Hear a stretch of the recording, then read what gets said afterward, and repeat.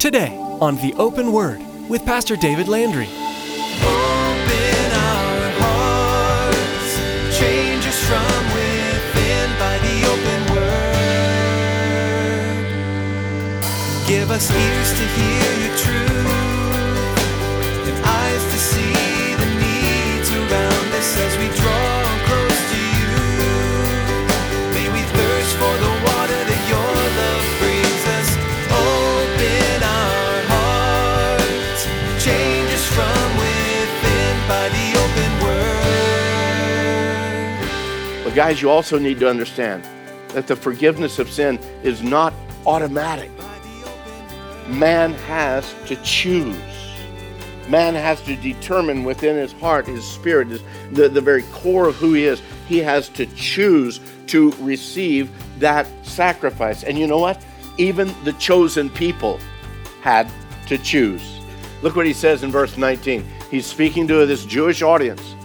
He says, "Repent, therefore, and be converted, that your sins may be blotted out, so that times of refreshing may come from the presence of the Lord."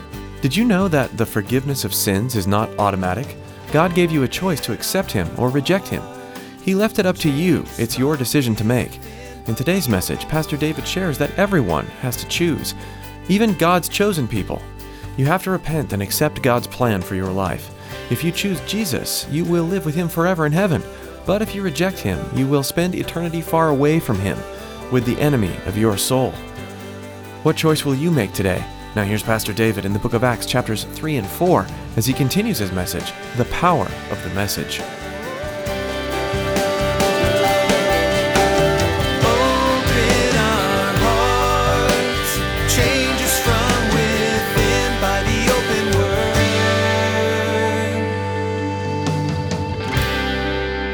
Verse 11, a little bit of an overlay here just to catch everybody up to speed.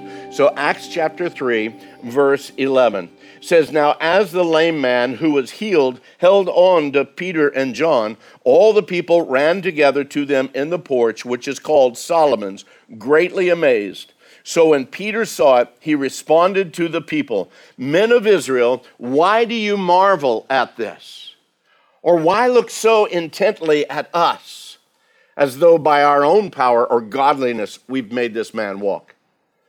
The God of Abraham, Isaac, and Jacob, the God of our fathers, glorified his servant Jesus, whom you delivered up and denied in the presence of Pilate when he was determined to let him go.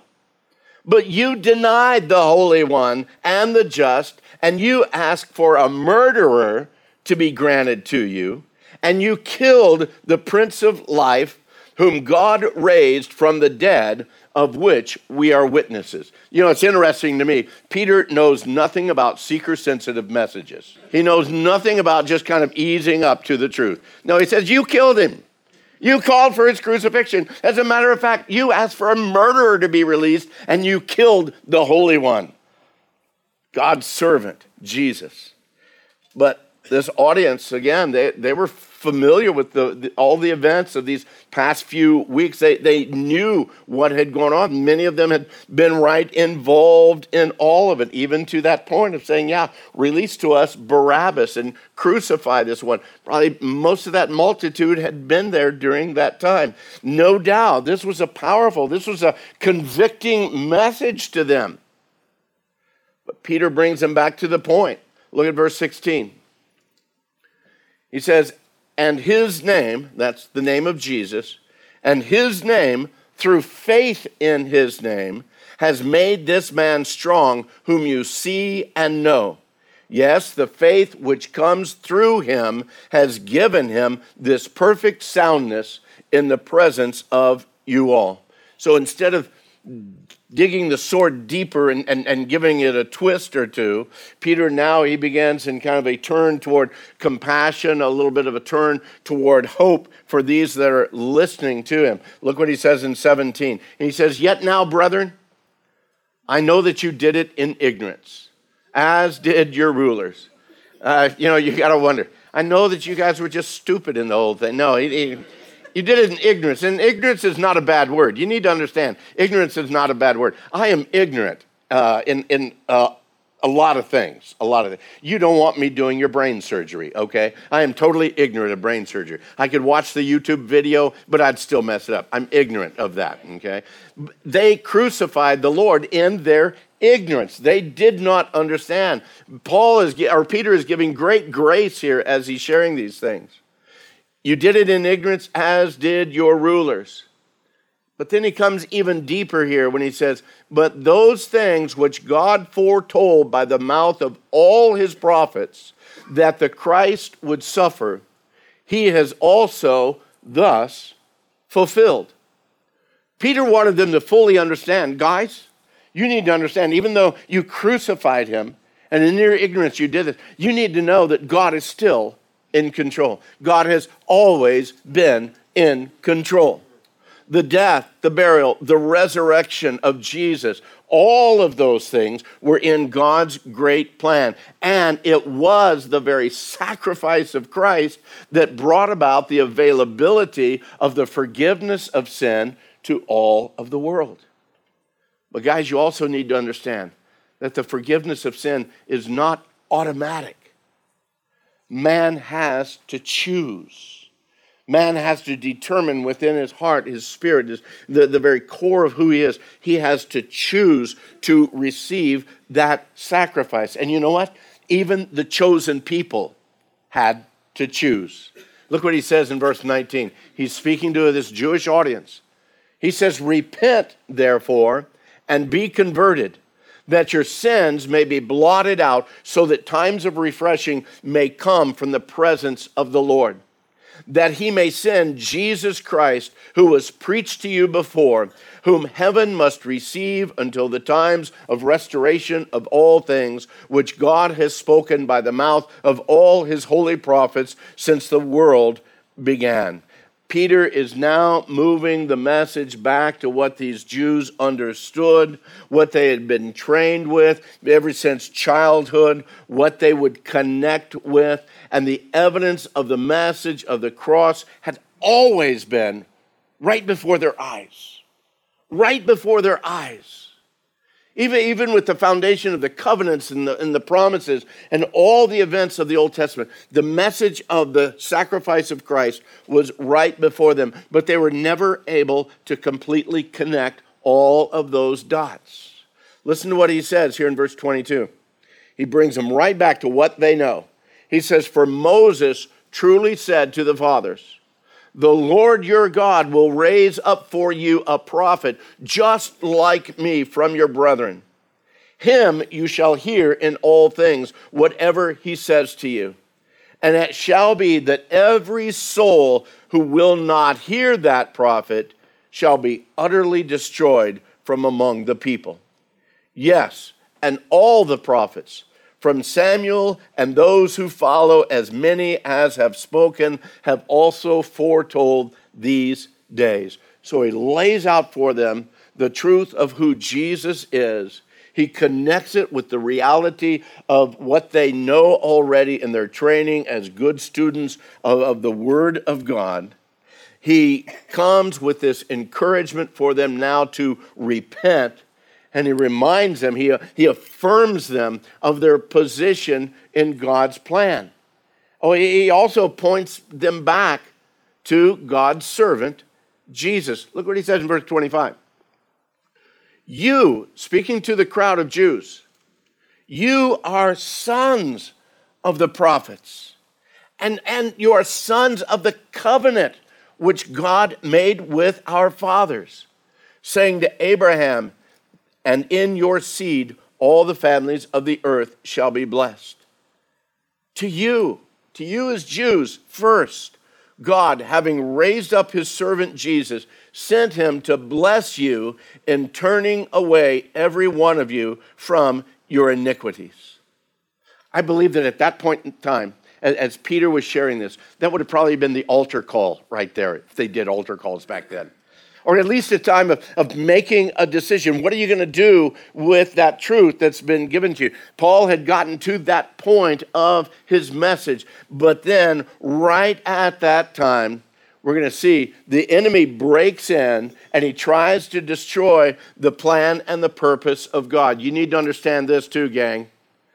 Interruptions and distractions always happen. And yes, the enemy still does that today. He will do anything and everything he can to keep someone, even when they are on the very verge of recognizing the truth of the sacrifice of Christ on their behalf, when they're on the very verge of making a commitment of their life to Christ, surrendering their life to him, the enemy's going to draw in a distraction. He's going to do something that will try to keep that from happening. And that's exactly what happens here. Let's move on into chapter 4, verse 1. Now, as they spoke to the people, as Peter and John are speaking to the people, the priest and the captain of the temple and the Sadducees came upon them, being greatly disturbed that they taught the people and preached in Jesus the resurrection from the dead. You see, the Sadducees, they didn't believe in the resurrection. They didn't believe in angels. They didn't believe in much spiritual life at all. And here, Peter is speaking about the resurrection. And man, they said, no, we can't have that. We're going to get rid of them. Verse 3, they laid hands on them and put them in custody until the next day, for it was already evening. Guys, you need to see, it was the enemy that was trying to destroy the work of the Spirit. But the cool thing is, the message had already been given.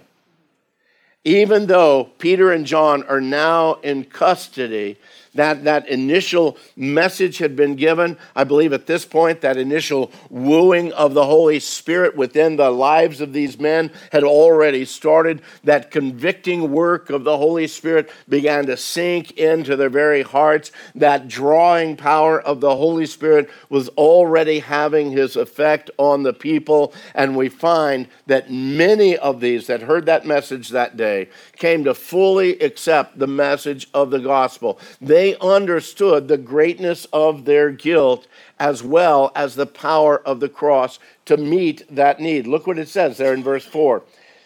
Peter and John are under arrest. They're being kept overnight. However, verse 4 tells us, however, many of those who heard the word believed, and the number of the men came to be about 5,000.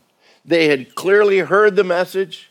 They had seen the demonstration of the power of God. The Holy Spirit had the power of God in healing this lame man. The Spirit of God began moving within their lives. And now they're able, as I said, able to tie it all together with everything that they've known since childhood. And even though the enemy of the gospel tried to interrupt that work of the Spirit of God, the Spirit still had his way with a multitude of these men's lives. And they came to that point of surrendering their lives to that greater plan of God, and their lives were changed by the life-transforming power of the Holy Spirit, both then and for all eternity. The Word says that 3,000 men came to Christ on the day of Pentecost, and now Luke tells us that the number of the men came to be about 5,000. Now, the discussion is, did 5,000 come to saving faith that day? Or did 2,000 come, added to the 3, making 5? You know what? If it was 500, that'd be a lot of people anyway. A lot of people came to Christ that day, whether it be 2,000 or 5,000. A lot of men came to Christ. They came to Christ as a direct result of Peter and John taking a majorly bold step.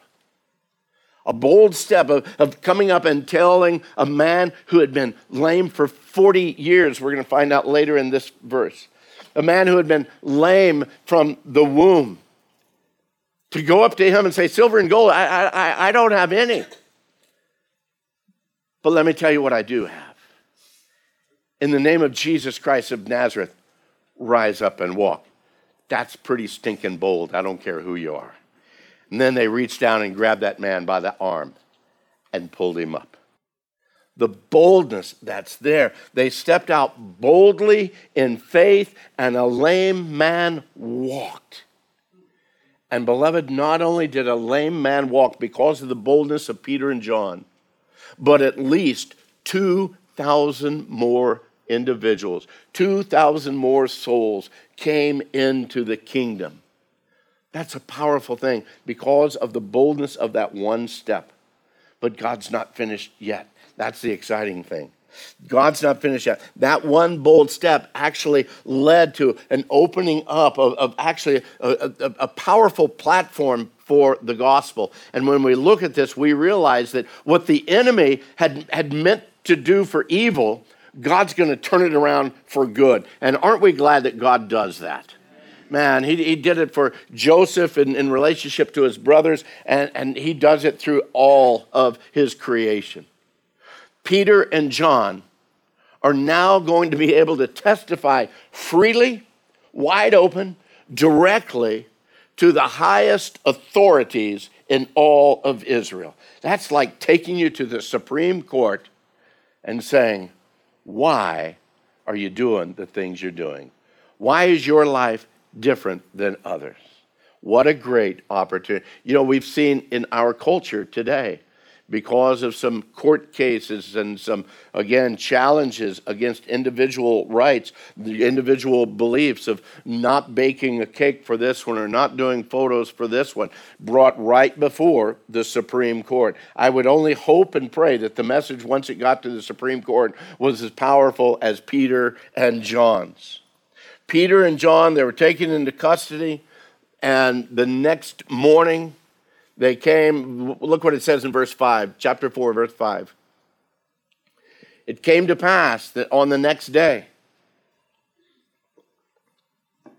that rulers, elders, and scribes, as well as Annas the high priest, Caiaphas, John, Alexander, and as many as were of the family of the high priest, were gathered together at Jerusalem.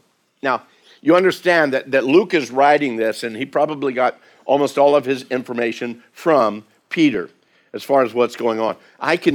My mind goes this way. I can imagine the conversation between Peter and Luke, and Peter saying, Luke, you wouldn't believe it, man.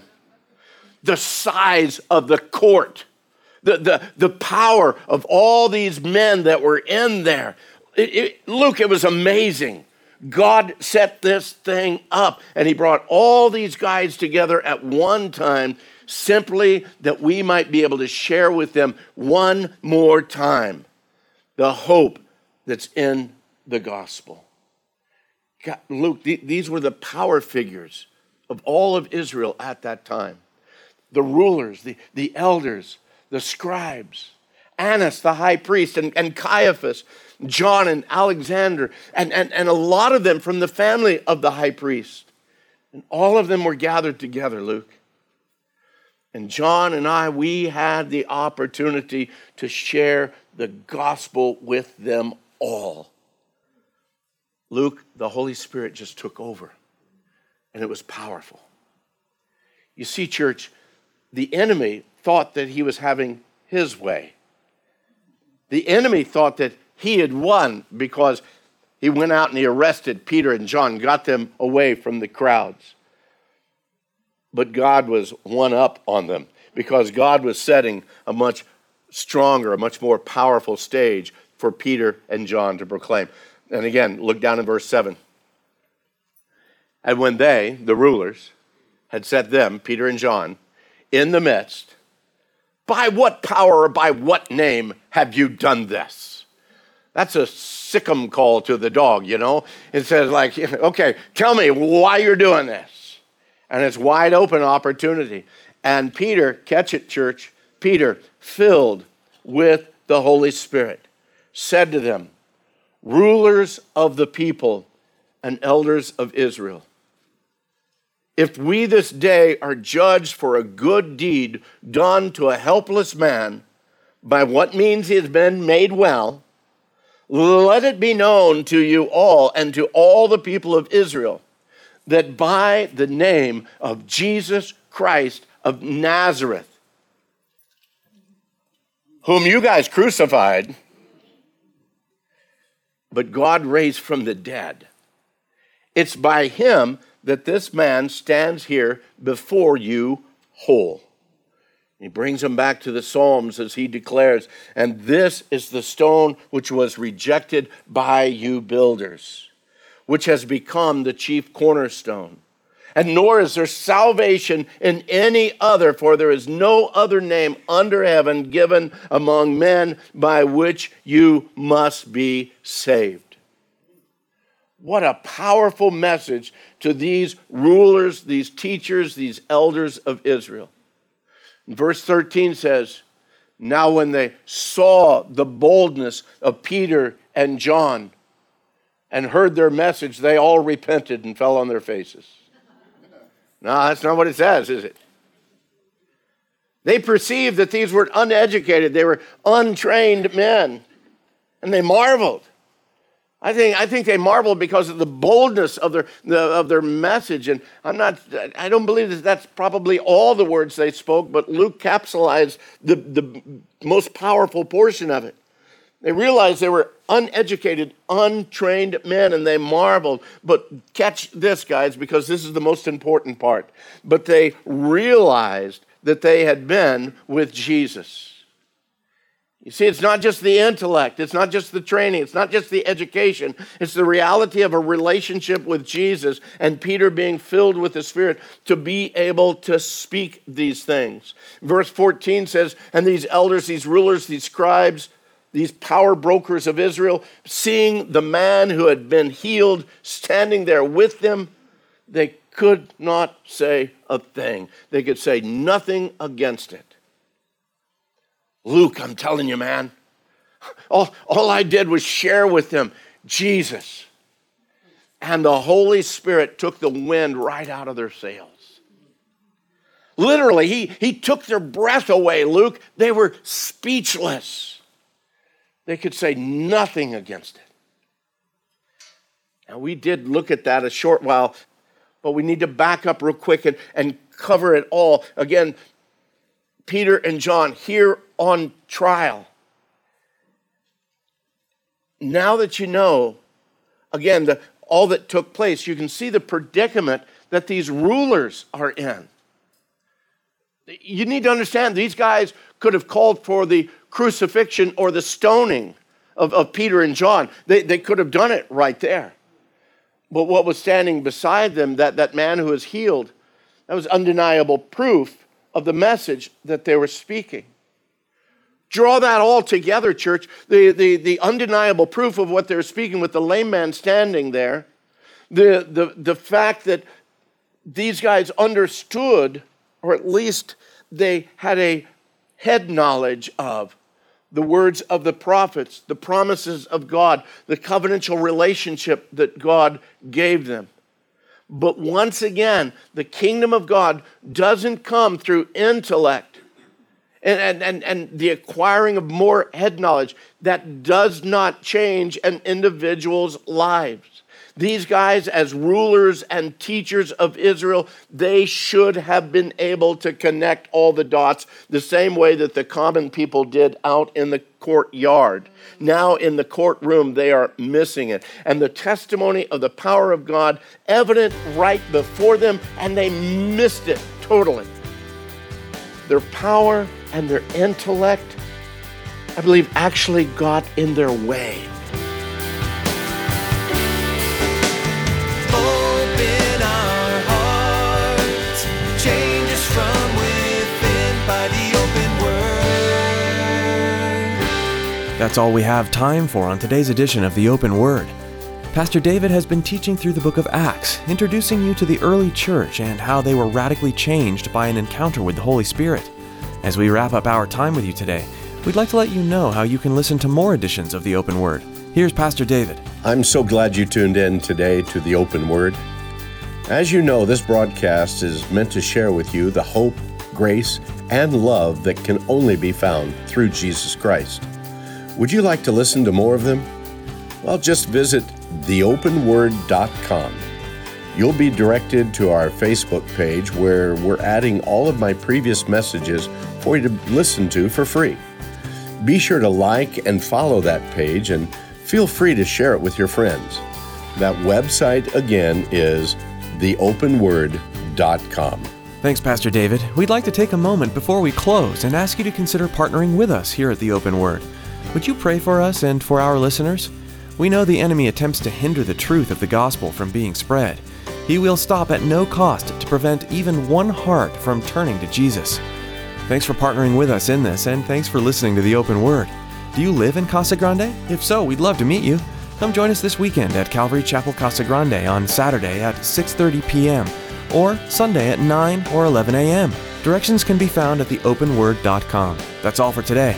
Thanks again for tuning in and for praying for the Open Word.